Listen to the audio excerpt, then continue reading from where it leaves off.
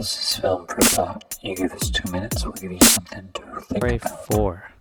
There have been 3 other Toy Stories, and basically we bring back the gang: Tom Hanks, Tim Allen, Annie Potts, and they add a few new characters: Keegan-Michael Key, Christina Hendricks, Jordan Peele, Keanu Reeves. But essentially this is very much the Toy Story that we grew up with, complete with the Randy Newman score. And what do we have there? We have an incredible animation. And what I mean by that is visually as incredible as it was the first time it brought Pixar onto the map. The Toy Story films have always been able to stun with the way that they render the analog world into digital format. And here they actually do a really good job also of telling a story. This is essentially a love story.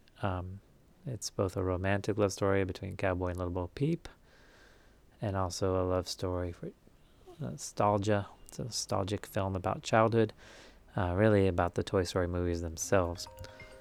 And what we have is the story of the new younger child that Woody has been tasked with helping is now starting kindergarten, and she creates a forked creature that she makes, like basically makes it into a toy, and then it becomes alive, and Woody's worried that she's not going to have it to help her adjust with kindergarten because it gets lost. And so the rest of the movie is him trying to save the spork creature from irrelevance, but really he's holding on to the childhood of the child that's growing up, just like the childhood that is represented by the Toy Story movies themselves, and even the making of a sequel, which brings us back to our own childhoods.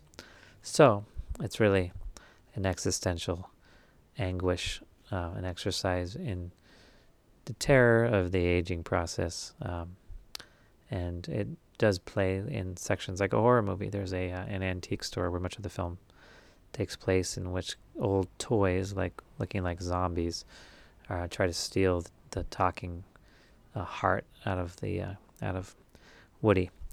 And so it's basically a horror movie about aging and about the loss of childhood. And it's called Toy Story 4, so you wouldn't know it, but don't be fooled by the terror that is Toy Story 4. And don't be deceived by the lovely Randy Newman tunes. This is a horror movie about the aging process that has engulfed all of us.